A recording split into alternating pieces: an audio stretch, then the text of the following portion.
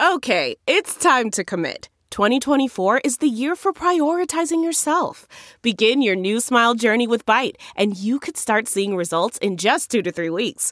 Just order your at-home impression kit today for only $14.95 at Byte.com. Byte Clear aligners are doctor-directed and delivered to your door. Treatment costs thousands less than braces. Plus, they offer financing options, accept eligible insurance, and you can pay with your HSA, FSA. Get 80% off your impression kit when you use code WONDERY at Byte.com. That's BYTE.com. Start your confidence journey today with Byte. The Angie's List you know and trust is now Angie, and we're so much more than just a list. We still connect you with top local pros and show you ratings and reviews, but now we also let you compare upfront prices on hundreds of projects and book a service instantly. We can even handle the rest of your project from start to finish. So remember, Angie's List is now Angie, and we're here to get your job done right. Get started at Angie.com. That's ANGI, or download the app today.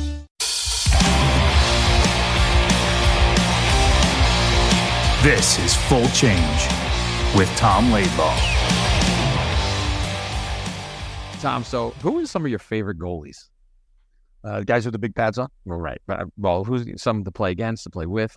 So Steve Weeks was a former teammate of mine in college. Played here with the Rangers as well. Sure. We knew each other well.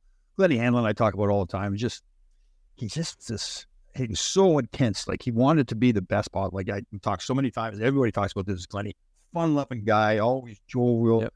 Game day. Serious. Did not talk. I'm not saying that I just say not talk very much. Would not talk to anybody. We knew after a while, just don't go talk to him. He was dialed in. Yeah. And he wanted to be so focused. But again, when it wasn't game time, a great team player.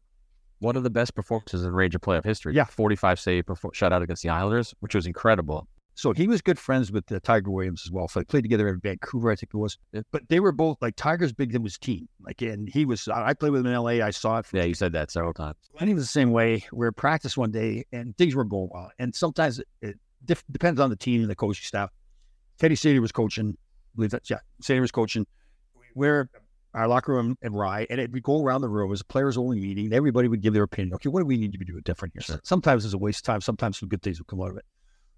Mike McHugh was on our team. We called him Cue Ball. Like, he was a great guy, but it's kind of like that little bit of a goofy attitude. Yeah. So we had great teammate. It wasn't like he was Mark Messier going to stand up in the locker room. Like, right after him was Thomas Sandstrom. Now, Thomas Sandstrom's English was not that right. He didn't speak well at all. He became much better later on, and we ended up being a fantastic team as well. You guys were together in LA too, right? Yep. So we get to Mike McHugh, and he says, listen, this is something to the effect, this is my job. I show up to the rink and do my job. That was cute, but it was cute ball. Like, basically, I'm not giving speeches, leave me alone. Yes. Thomas goes right after him. He's nervous, doesn't know what to say. He says, I agree with him. Right. Doesn't really know what he's saying. Ditto. Now, Glenny, I think already is still in that age where a lot of the guys, still the old school guys, really hadn't accepted the Swedes coming over yet. Didn't think they were better. It wasn't like he hated the Swedes or anything. Now, at the time, Ted Cedar's wife was Swedish as well. Oh, okay. So now we go out on the ice for practice, right? Playing land.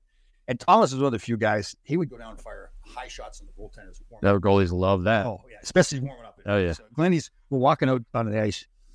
He's just, Tommy, I'm going to kill that guy or something. Like, he's hot. You can't headhunt goalies at warm-ups, man. I think this is before we got on the ice. So he knew it was coming.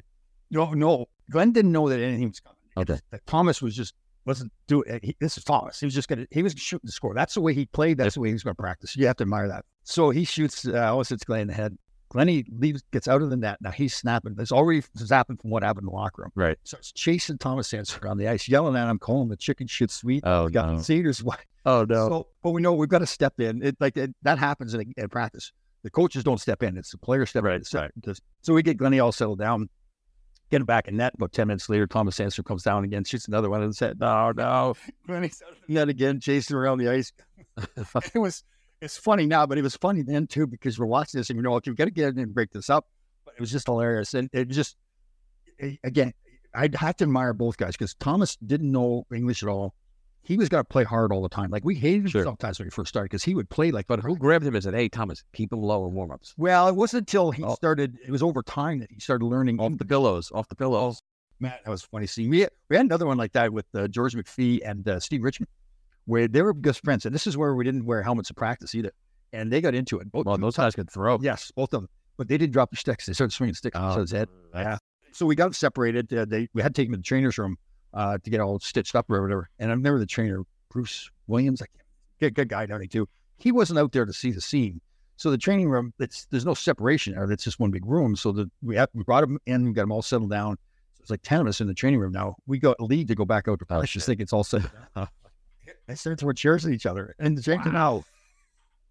So we had to go back and separate. Sticks, chairs. Oh, yeah. Well, they were two tough guys, and I don't think they wanted to beat each other up with the fists, so they're using chairs and sticks. So how does that get resolved, I guess? So they actually, I think they both, I know one of them for sure wrote a letter. I think they wrote a letter to each other. They were really good friends. And then Steve Richmond ended up working with George in Washington as one of the scouts. So they wrote the letter to each other. Because again, this is this crazy thing about it. I can talk about getting respect for Bob Nystrom when he sends me to the hospital. I think I even bonded those two together for some strange reason. I don't know how that worked, but it is, there was a few times in practice where we had fights or things that happened, and to us, it was no big deal. You knew it was going to die down. But a good way to get a fight is always to wing one at the goalie's head. That always pisses off a goaltender. How was Eddie Mio with that? Was he? Oh, yeah. He didn't like it. Did anybody? I mean, who would like it really? Yeah, John Davidson, when he first turned pro, if you ever shot a high one, he'd take his catching glove off and he'd put it on the end of his stick. Next time you came down to shoot, he'd be standing there with the glove up in the air like. I think one of the Islanders told us Billy Smith would just leave. He'd just leave practice. Yeah, there's stories about Ed Belfour like that too. That he would just leave out, wing one up. I had a teammate Greg Shaw who was notorious for that. Every warm-up, he just hit a goalie in the head. It's like, what are you doing? This is our team. I know. One of the things that's really amazing when we played, they didn't have the big mesh on top of the glass. Oh, right. Yeah. In warm-ups, because there's like 30 pucks on the ice for warm-ups. So guys are always like firing them off the crossbar. Fortunately, I think a young girl. Yeah, 13-year-old girl in Columbus. That's changed the game. But then changed it for baseball too, which is it should be. Yes. It's insane. Oh, man. So I'm surprised more people didn't get hurt. Yeah. People did get hurt, but luckily there was nobody else dying. It was just like stitches. Yeah, that's terrible. But goalies are definitely a different breed. Oh yeah. And there's who when you were a kid growing up, who was your guy? Were you like Glenn Hall? Was he your goalie or who? Jeez, that's a great question. Like I told you before, I loved hockey, but I really don't think that I looked at, the name was Bobby Orr or Meyer, but my favorite athlete was that Randy White, the lineman for the Dallas Cowboys. So there was no goalie. You're like, this is the best goalie. Because like Ranger fans have been spoiled. They have had a run of 3 incredible goaltenders with Shesterkin, Lundqvist, and Mike Richter. Right. I mean, Beezer before that. And then even good, you said JD, Eddie Mio. Jockman before that. Eddie Jockman, JD, Mio, Hanlon. Rangers have always had good goaltenders. We're very blessed. Yeah. Geez, that's a great question. I really thought, who would be my favorite goalie? I guess it would have to be like, maybe like a Terry Sawchuk. Like those guys that played. He looks pretty rugged. He looks like the guys that played with a mask. They don't shoot the puck back then the way they can now, but still, it's insane. Yeah, and these guys are sprawling on the ground. There's skates, there's sticks. There's one great video of Johnny Bauer with Toronto Maple Leafs. He blocks a shot, hits him in the mask, and then somehow he can't get his hands up right like that, and he's diving face first again to get the rebound with his face full. I think he got hit.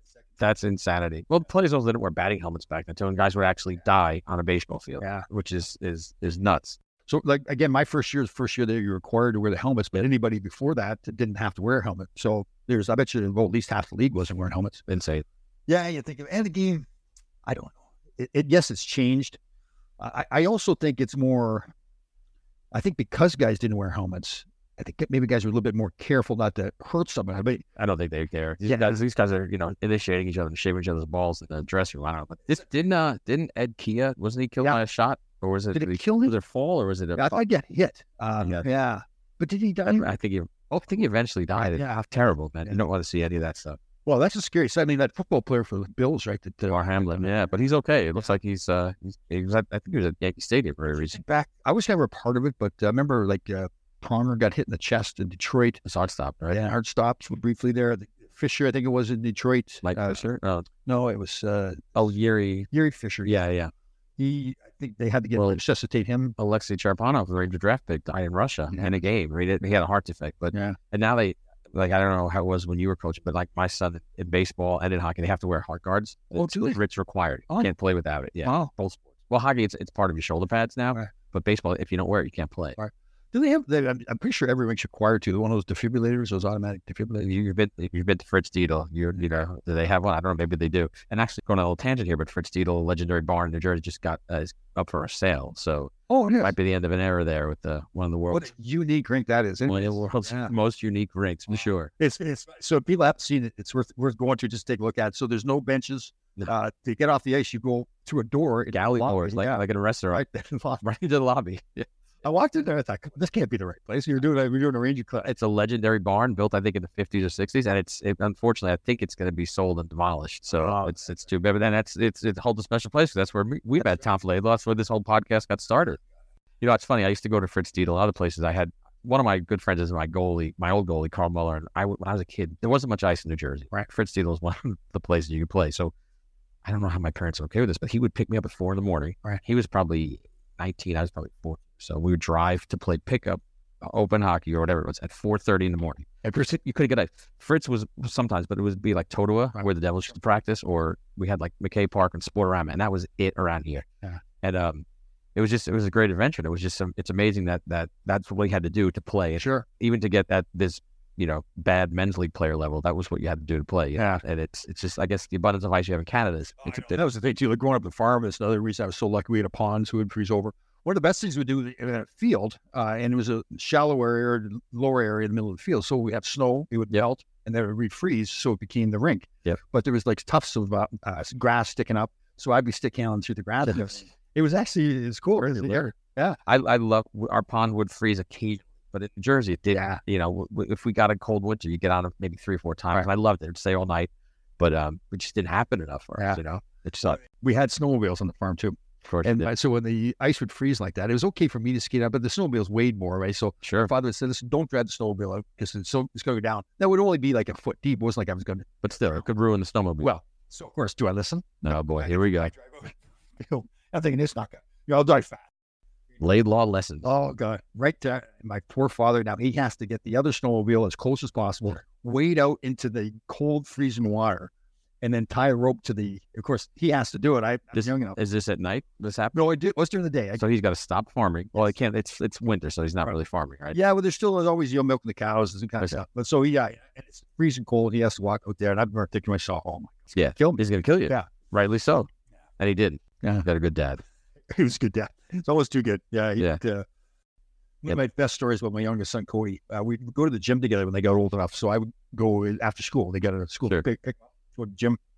And the gym we went to was, they had a basketball court. So we'd go play basketball, get warmed up, and go lift. And it was a period of time with Cody where we were butting heads all the time. And I don't even know what it was. They were just, we go through that with your kids. With your genetics, you don't realize that? And if you met him, he's the same way. So we're warming him up, and all of a sudden, the basketball hits him in the back of the head. He must have been an accident. He must have been like thrown it someplace else. I turned around, looked at it, and he's got this look on his eyes like, screw you. I did that on purpose. Well, hit you in the head. Yeah, hit me in the head. Oh, with a basketball. Oh, boy. First I turned around, looked, and said, okay, it was an accident, right? Then I looked at him, and he doesn't say the words. It was basically, okay, I threw it in your head on purpose. What are you going to do about it? So I snapped. Now, we're probably about 6 or 7 miles away from home. We got to get on 95. It's rush hour time. Oh, boy. So I'm steaming. The whole ride. Okay. What? The whole ride, you're steaming. Oh, yeah. Get in the car. And so my older son, he doesn't know what's going on. He didn't see it happen, but I'm so mad at this point. So get home, get off the main roads, get cut off by a woman. And I'm about to get out of the car and say some choice things. Shane grabs me by the back of the pants. Don't get back. Yeah. So where they lived with their mother, where I was dropping them off, at the end of the driveway, they had this kind of ravine. It wasn't like it's like 100 feet long. I said, it's like you go down 10 or 15 feet. Wait, this is happening right at drop off? Yes. So you're leaving on that note. Yeah. So I go to I drop him off. Cody now is walking in front of the car. He doesn't say the words to me, but he turns and looks at me again with that same look, like screw. Whoa. So I go to get out of the car and confront him. I forgot to put the car in the park. Oh, no. So I'm not all the way out of it yet, but it starts to roll towards Yeah. Wow, so you're just making the bad situation worse. God, then I got the car now. How you? And I said, I'm not even going to talk to him. He was smart enough to wait about 3 or 4 days. And he stops. We're doing best press. I'll never forget this. He stops. He goes, that would have been pretty funny if that car rolled down. He said that. Not sorry for hitting you in the head with the basketball. No, it was funny. But it broke the ice. Yeah, I did. Wait, and was Cody a goalie? No, Shane was. Yeah. Cody was a great athlete. Just really didn't want to play in football. He was smaller, long snapper for the football team in high school, and I loved it, but just didn't want to. So Shane was the goalie. Shane was the goalie. Yep. Gotcha. And then you were okay with that because we started this talking about goalies, and Shane was okay. You were a goalie. You were okay with that. You know what? I never had any. In fact, in some ways, I didn't want them to be like going after being an NHL player unless I really felt like, okay, this is they absolutely love it. They got the skill level to potentially make it. Neither one. Cody was playing house league hockey one time, scoring like a hat trick. Teammates cheering his name and everything, and I thought, man, he's going to really look. Just didn't want to play one, yeah.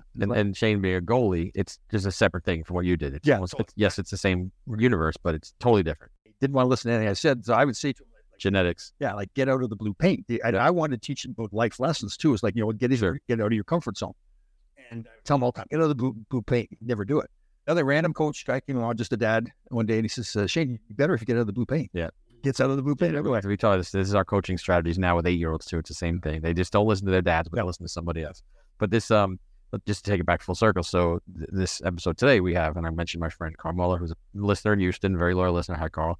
This is his favorite goalie, a big Flyer fan, and he loved this next guy who is a legend in the NHL world, in the hockey world, and he's won 2 Stanley Cups. He's an amazing character. We're gonna love it. He's our new friend. We're buddies. You'll see at the end of this, we're gonna be hanging out soon. Very motivational too, right? I didn't realize about him. Like, he's very against his English isn't perfect. Speaks kind of that French accent, but just like life, and always trying to help kids. Talk many times about how and always happy, positive, smiling. Him and his wife Ginny is great too, and they're gonna love this Bernie Prawn episode. And she's a smart woman too. She said I was handsome, so she's a very smart woman. Very good taste. I think that was to me. I'm not sure. I don't remember. Well, people will hear that. Listen, enjoy, listen, share, and thanks for listening.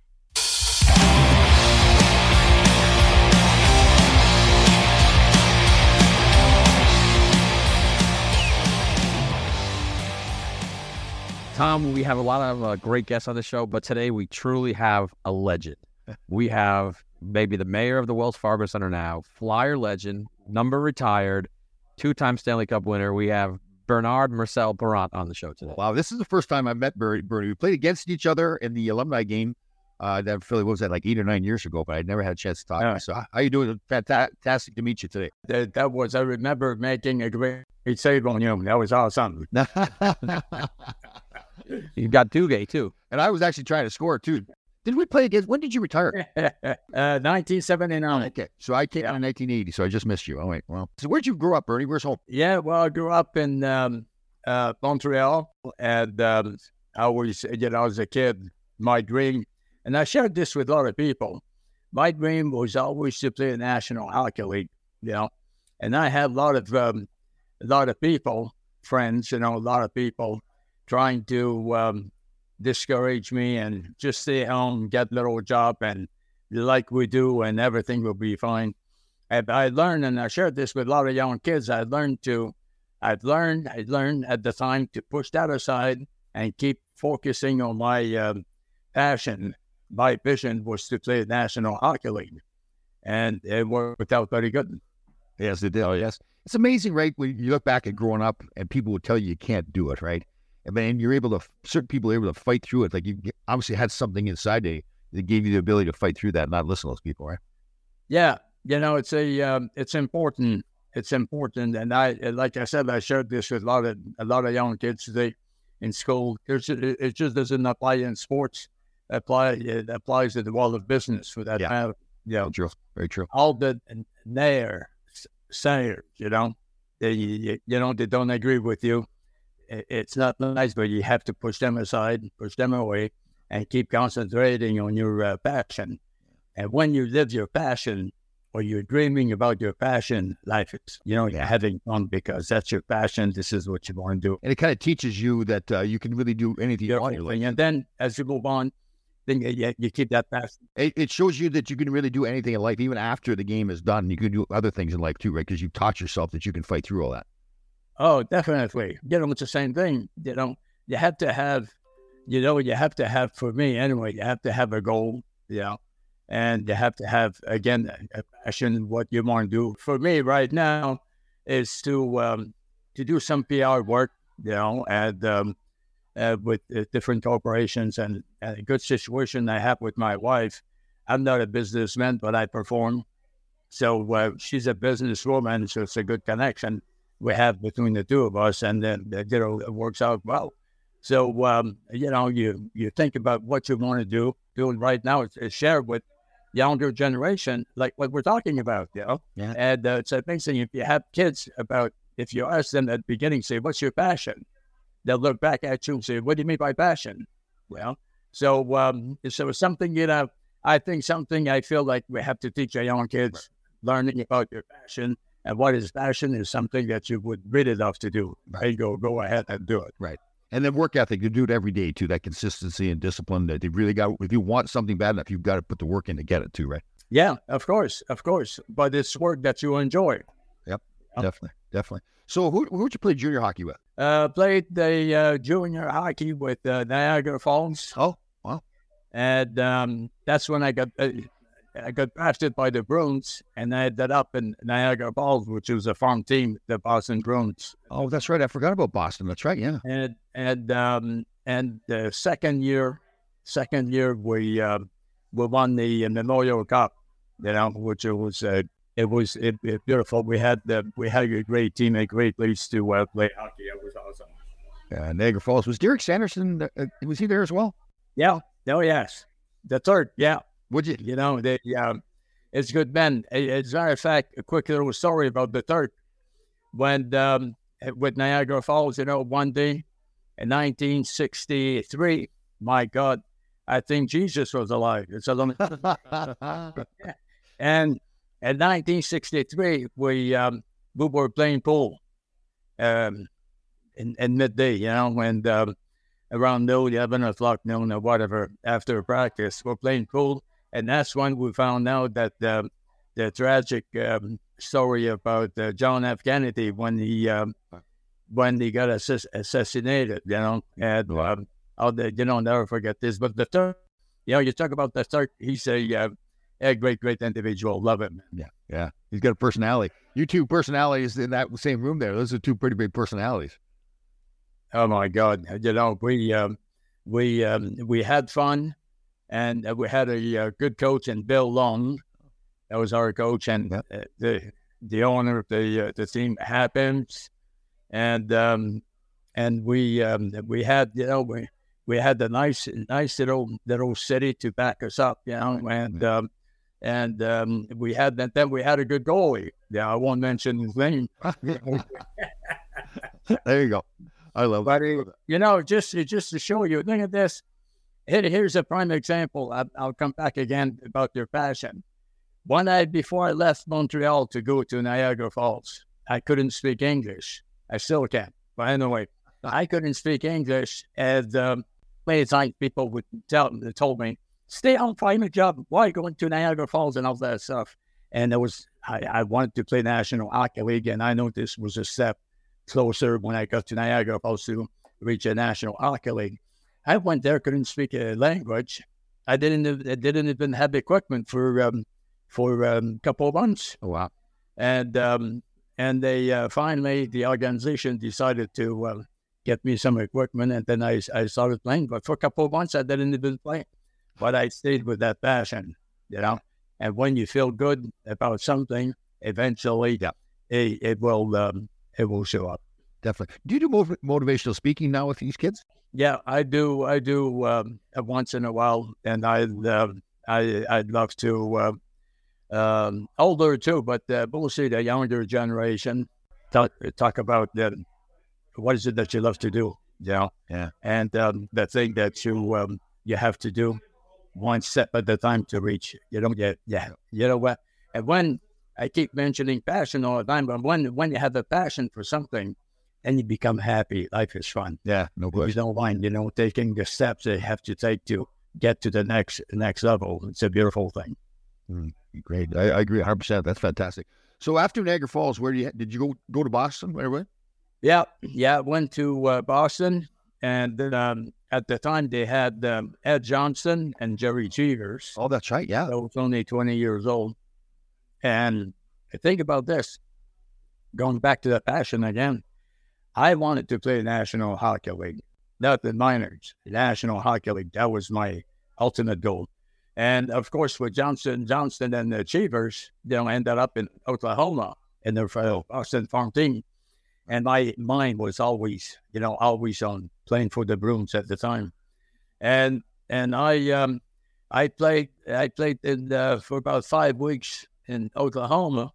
And then I received a phone call one day that the two goalies got hurt at the same time.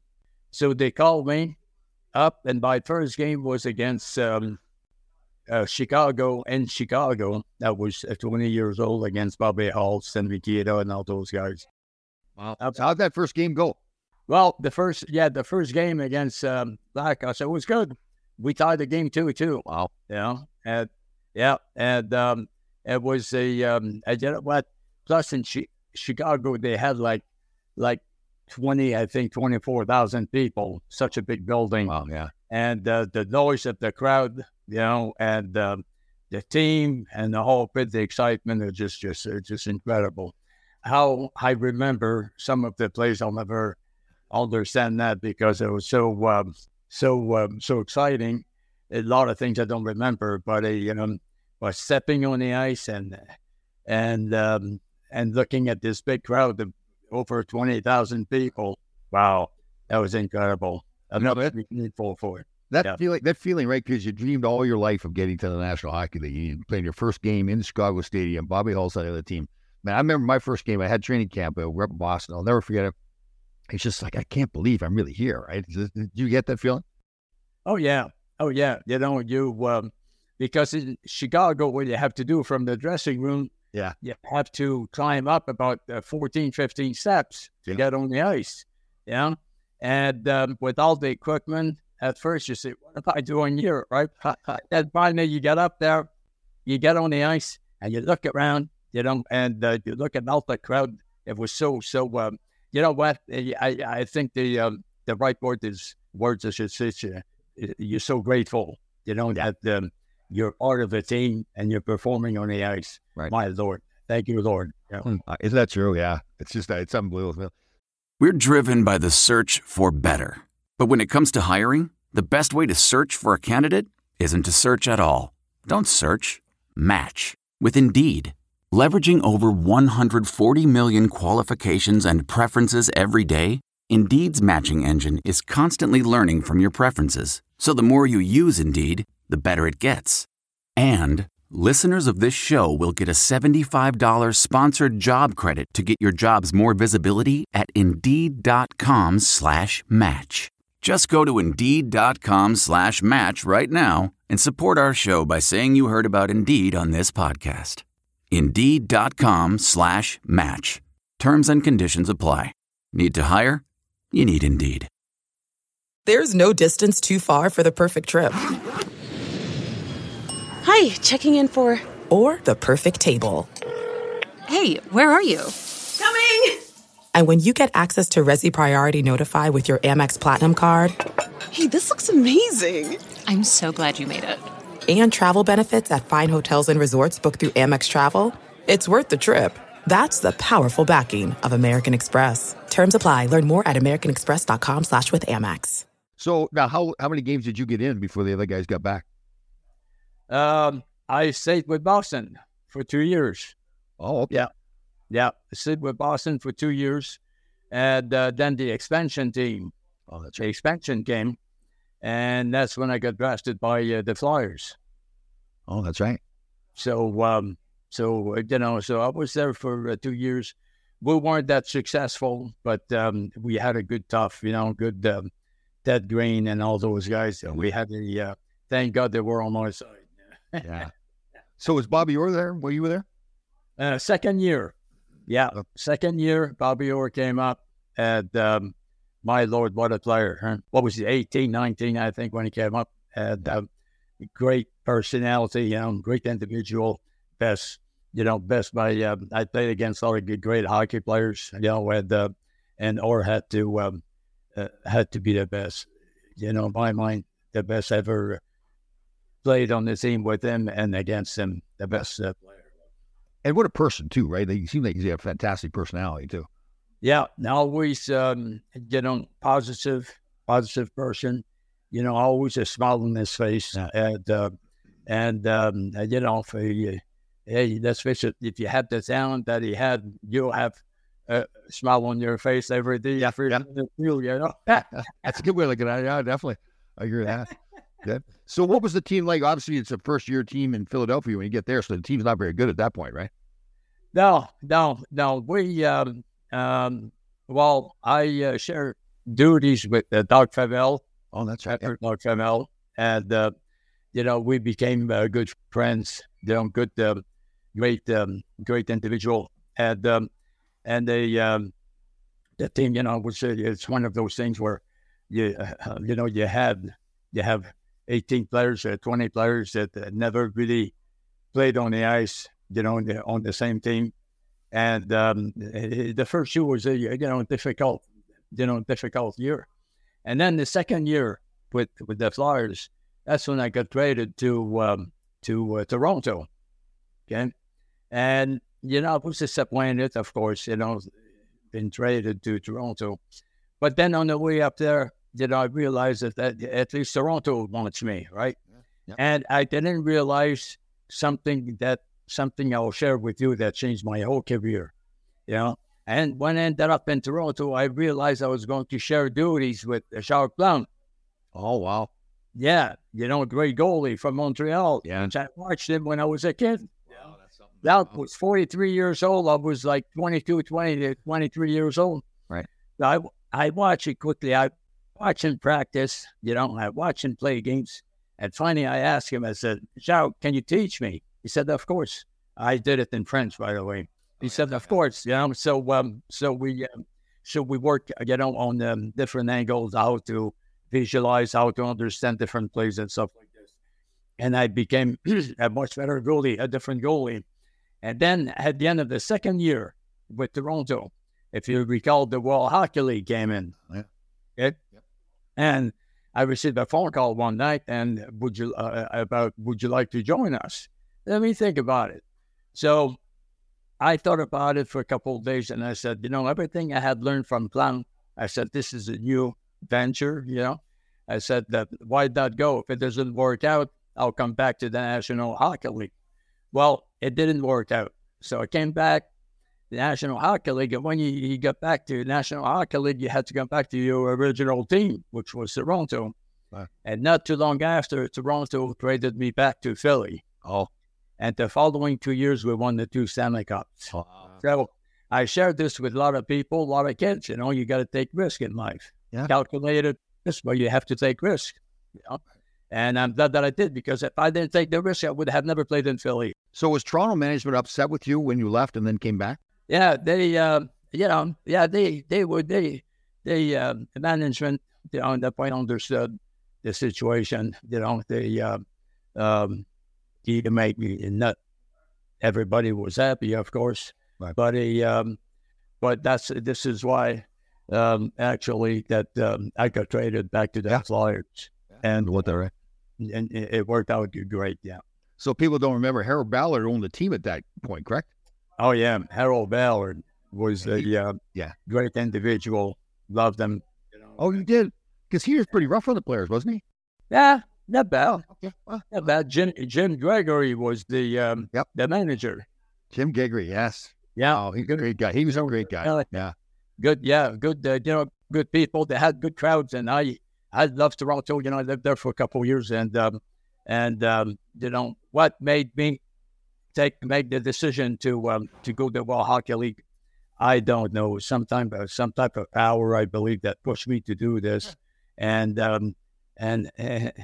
then the rest is history. We ended up with the Flyers, and we went. Yeah, let's talk about those a little bit, though. That was the Broad Street Bullies. I mean, you guys are legendary. Those two Cup teams. The team we had was a great team. We just to show people that we didn't have the greatest team in the world, but we believe. And when you believe, a lot of good things will happen in life. We had a great captain, Bob Clark. And I remember with Joe Watson on defense, we had great defense. And Fred Sherrill was a great coach. I loved him. And Joe would always tell me in those days, I'll play the man. They're coming across the blue line, and you play the puck, which it made sense. So if it was a left-hand shot, 9 out of 10 times, most of the time was 10 out of 10, the shot would go to my stick side. So it was easier to anticipate where it would go. If it was a right-hand shot, then the puck will go to my left-hand side, to my left, and things like this. So so it was we had a great understanding. And I remember quickly with Fred Sherrill in practice, every half hour before part of the practice, we would learn how to come out of our zone. in different ways. And we very seldom made a mistake. Honestly, God, the guy shut the puck inside behind, would stop it behind the net. I could have taken my gloves off and smoked a cigar. That's how confident I was, yeah. But in addition to this, what I had learned from Plante, I was able to share this with our defensemen. And we had a great combination there. That was awesome. Yeah. Hey, go back to Jacques Plante real quickly. Did he have a mask on by then? Had he started wearing a mask? Here's the individual that people laughed at him at the beginning, and now everybody's wearing wearing a mask. I remember think about this, a quick story. His sister lived next door to us. Okay. And I was young, a little kid at the time. And once a summer, Plante would come in with a big convertible, big car, and park the car in front of his sister's house, which was next door to us. Wow. He would come out of the car with a cowboy hat on, his car, walking, and hugging his sister. And I watching, I had to shake, it was so incredible. The way he handled himself was just fantastic. Great memories. That's incredible, right? You go back to that memory as a kid. Now you're playing with him in Toronto, right? Yeah, that was career. That's fantastic. Mm-hmm. Yeah. You talked about Bobby Clarke, though, and everyone, mentions Mark Messier as this greatest leader in hockey, but Bobby Clarke was Mark Messier before Mark Messier. Can you talk a little bit about Bobby Clarke as a leader? Yeah. Oh, yeah. Bob was, a good leader on and off the ice. Somebody had a problem, whatever, off the ice, but Bob was always there to help. And to communicate with Ed Snyder, which is, to me, was greatest owner in the game. And somehow they would get some help and help somebody, so that was him. But on the ice, Bob was smart individual, always aggressive, and he communicated well with the players, and they really what it would do is bring the team together, and you learn this in sports as a young kid. I shared this with people. You don't win by yourself in life. You win as a team. Whether it's business or whatever you're doing, you're not doing it by yourself. You're doing this as a team. And it was the same way here. And when we won as a team. Although we had a good goalie, but we won as a team. Great. I like that. You better have confidence in yourself, right? You got to have confidence. Oh, yeah. That's funny. Well, that's the thing people think about the Flyers, right? The Broad Street Broly's, how tough they were. And they were everybody up. And they're talented too. But yeah, Bernie's right. That was a close group. Like, something started on the ice. Every one of the Flyers is coming in on it. You're not just fighting one guy when you're fighting a Philip Flyer. Of course. And you know what? That was the one thing. We protected each other. Yep. And somebody would give somebody a cheap shot. And, in those days, how many times the bench would empty, right? And then you have a big brawl on the ice. And people loved it. They had fun. And once it was over, then the game started again, and we played hockey. Forget what happened before, then you played hockey again. I remember the one time, quickly, we had a big brawl in New York against the Rangers.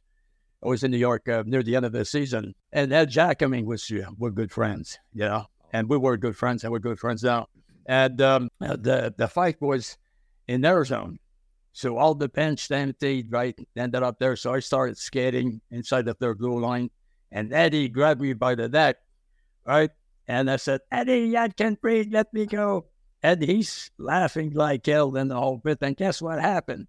Vic Hadfield came over, took my mask off, and threw it in the stand. Oh, I saw a video of that. That's what that was? Okay, yeah. Yeah, and threw it up in the stands. And the coach for, Toronto, he called me Pepsi. French, They called me Pepsi. And they looked at me. We started getting going. He said, Pepsi, get into the goal. I said, I don't have my mask. Plante was my backup at that game. So Plante had to finish the game. But quickly here. Best story about the whole thing is the next morning, somebody knocked at the door, our place, in Toronto, around 8 o'clock in the morning. So I opened the door. It was a father with the son, about 12-year-old kid. And the kid said, Mr. Perron, I watched the game last night. I saw that you lost your mask. I'm a goaltender. You could use my mask. Ah, that's cute. That's cute. That's right. Isn't that awesome? Oh, that's right. That was a beautiful thing. Why? So I called the office and I got those two tickets for the following game. Very good. Very good. That's great. Brent, did they ever find the mask? No, I never got the mask back until it was about 5 years later. Oh. 5 or 6 years. A guy called me from Toronto and said, I was back in Philly, and said, I have your mask, because they had put the mask in the Hockey Hall of Fame. Okay? So he said, I bought your mask. I said, really? Yeah. And I said, may I ask you, how'd you get it? He said, I almost spent $50,000 to get the mask.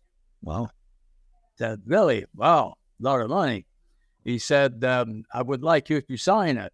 I said, well, if you want to come to Philly, I'll be more than happy to do this. He said, fine.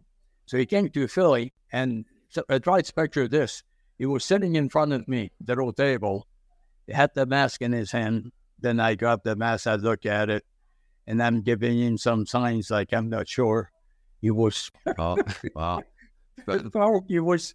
Oh, my God, the guy was so nervous. Finally, I couldn't do that anymore. So this is my mask. That's good. Good. Yeah. So I signed that, and then he got on the plane and went back to Toronto. Wow. Cool. When did Coach call you Pepsi? Maybe because I'm French. They call people. Oh, Pepsi. Okay. Yeah. All right. Yeah. Good. Do you know Pierre LaRouche at all? Pierre LaRouche. Yeah. Because you guys get the same personality. Always having fun. Always positive. Very cool. Thanks. Life is short, and I've learned. I read a lot of books. Every morning I spend an hour and a half every morning read books on positive thinking. Well, and enjoying life, and something I want to share with people, which is also very important. If you're going after something, a job or something, as an example, and it doesn't happen, okay, most people will walk around, be sad and dejected. It didn't work out. No. The attitude you have to have when it doesn't happen. Keep this in mind. I'm going to repeat this. The attitude that you have to have if what you're looking for a job doesn't happen is because the good old Lord has something better for you. Wow. Yeah. Now you get excited. You say, I'm wondering what's coming next. Instead of feeling sad, you're all pumping. Thank you, Lord, you have something better for me. Very cool. And it works. Very cool. Very cool. So how many years did you spend in Philadelphia? 12 years. Wow. I didn't realize that long. Wow. Yeah.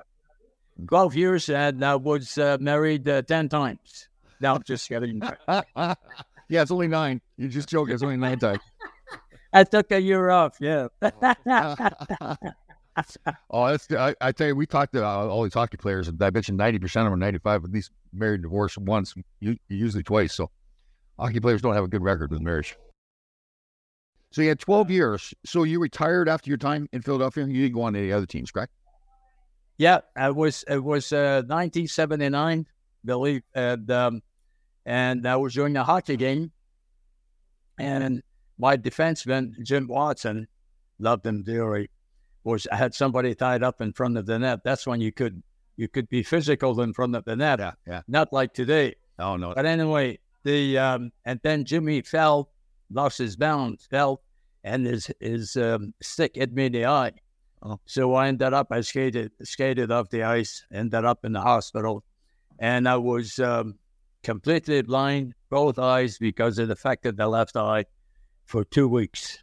Wow. Couldn't see anything, just darkness. And every morning I asked the doctors, how am I doing, doc? What's going on? And then I would joke with them once in a while and say, hey, what do you look like, doc? Your voice sounds a little bit funny today. I can't see your face, but your voice sounds a little bit funny. But anyway, after 2 weeks, think about this, 24 hours a day, darkness. Wow. And after 2 weeks, one morning, the doctor came in, and I said, I see you. How about my vision had come back? Wow. Great. Yeah. That's amazing. Did they know it was going to come back? Were they telling you that it was going to come back at some point? Yeah, many times the doctor said, we're not sure. Oh, wow. So it's scary, So that's when that's when you have to have a good, positive, happy attitude, and good things happen. Yeah. Well, yeah, I'm a real believer that you tell yourself you're going to do something. Like if you tell yourself you're going to see again, then I think you're really making yourself heal. Yeah. Now, maybe Bernie, maybe you could talk about this a little bit. So your friend and our friend Brian Propp was on our show, and he said after his stroke, when he came around, he said all he could say was Bernie Parent. Well, you know what? It cost me a lot of money. I paid him a lot of money. Absolutely. Brian's a good guy, good friend of mine, and we get together. He has a place in Florida too. But he has a place in just outside of Philly, and I take him out fishing once in a while. You know, like I have a 44-foot boat, and I go 80 miles out. You know, do a lot of fishing. And I bring Brian with me quite a few times. He smokes cigars, and I love him. He's good, great individual. I tell you, he's really got a good attitude about life too, because obviously the stroke affected him a little with his health, but he lives life all out still. It seems like he's just doing more stuff than ever, so he's good. Do you, Bernie? You're a Philadelphia guy. Where's your Jersey Shore house? In Avalon. You don't do that fist pumping, do you? Like the TV show, you walk around doing like the dancing on the beach and everything. I bet you do. Don't you? No, I don't, because I wear clothes all the time. Your body's too good, right? You don't want to show it off. Is that what it is? No, but I'm not a beach person. Never was, Right. And I love the ocean. That's why I have a boat. I have a 44-foot boat, cool. And which is, by the way, it used to be called the French Connection. Oh. And after I got married, then I got a different boat, and that became the Italian French Connection. So guess where she's from? There you go. Guess where she's from? Yeah. But anyway, I love it. There you go. I'm living my passion.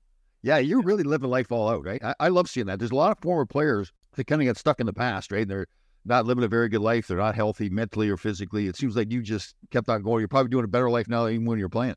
You know what? It is. Actually, it is. And I think it has a lot to do with to surround yourself with the right people, of course. Yeah. But, reading to me is very powerful. Good books. And I shared with you earlier, at least an hour and a half, 2 hours every morning. I get up early, 5 o'clock in the morning, and I do my reading. It's quiet, and it's very good food for the mind, because it's easy. Yeah. It's easy if you don't. It's like working out. If you don't work out, the body goes, nothing happens. But if you work out, you're 78 years old. You go out, you do things, and you have fun. Oh, totally. I agree 100%. Yeah, what a great answer. Yeah, you're fantastic. We do a lot of shows together, you and I. So I'm up early all the time too, working out and reading. I don't read books anymore. I go online reading. Well, you know what? Here's an idea. Come down to Avalon, okay, New Jersey, and let us know. We have a house on the water with 5 bedrooms. Okay, I'm coming. And the boat is behind the house, and you bring some friends, and we'll take you out fishing. That's the deal. I'm coming this summer. We'll do a show from the boat. Yeah. And then, somebody you don't like, then we could push him overboard. Tom, but the producer. Well, hold on now. Now it's all great idea. Now we've got things figured out, bro. No. You sweat. I can't, So you have JD's phone number. So whenever you have time, like during the summer, let us know. We'll set it up, and we'll give you a good time. And it's wonderful. We'll do a show. And we just, for the young fans watching or listening, we should tell them, Bernie Parent has 2 Conn Smythes. He has 2 Vezinas. He's in the 100 greatest hockey players of all time. He's in the Hall of Fame, and he's at number retired by the Flyers. This is a true legend and a really good dude. I tell you, personality too. I forgot about the top 100 players of all time. Yeah. That's quite an honor there. They're all those things are honor, but to be on the top 100 of all the players who've ever played, that's fantastic. Good job. Well, it cost me a lot of money, but I got here. He also beat your Rangers in the alumni game at that's right. Yeah. Big save, big breakaway by Ron Duguay, and Bernie Parent stoned him too. Yeah. You know what? I was just going to bring that up, and he shot on purpose. He shot on me. So. Oh, he did not. What are you talking about? I was going to say, don't say that. See, that was a great. And then I hugged him after the referee blew the whistle. I hugged him and I said, "Why'd you do this?" He said twice. He said they would have shot me if I. Yeah, that's true. That's true. And we had Mike Keane was our coach, and he was mad because he wanted Duguay to score. He wanted to win that game, so he was mad at Duguay.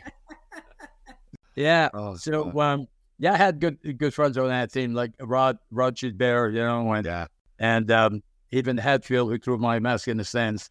Good, good guys. You had the, and then Jack Cumming, of course. A lot of good people there. Yeah, that was a fun day. We had 45,000 people in the building watching that game too. That was good. And I always believe, and I'm sure you believe that way too. You have a good crowd that reacts well to a good situation or whatever that pumps you as a player. Yeah, it totally does. Yeah. So, Bernie, when you go any place in Philadelphia now, everybody's got to know you, right? Well, if they don't, I introduce myself. Oh, you're the best. That's good. But they, they're good, And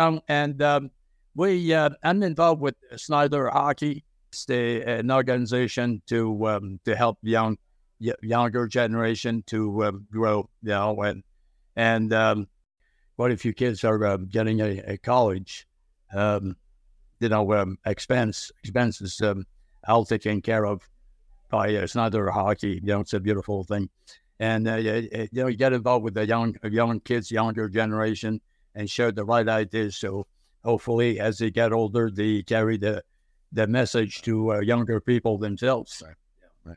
Well, Bernie, listen, first of all, thank you very much for coming on the show. It's an honor, really, to have you on based on your career and who you are as a person now and all the things you're doing to help other people. So you're a fantastic human being. Great to have you on the show. Thank you. I love you guys. And let's get together this summer and I'll show you. Hey, by the way, if we don't catch a fish, we'll buy one. We're coming in another. Fantastic. Let's do it. Please say hello to your lovely wife that got you on the show here, too. So thank you very much. Well, thanks, Bernie. See you guys. Take care. Thanks. Bye-bye.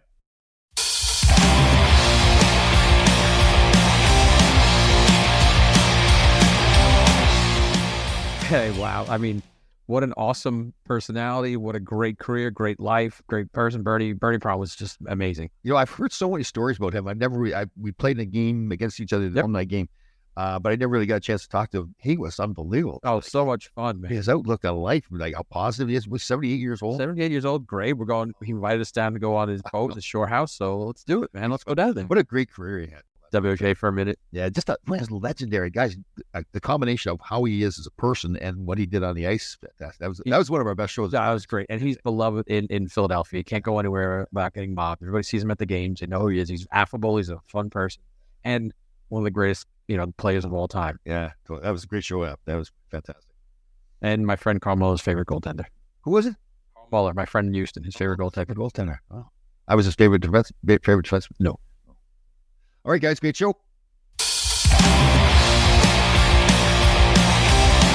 All right, Grasshoppers, thank you for listening. We had a fantastic show. We'll see you next time.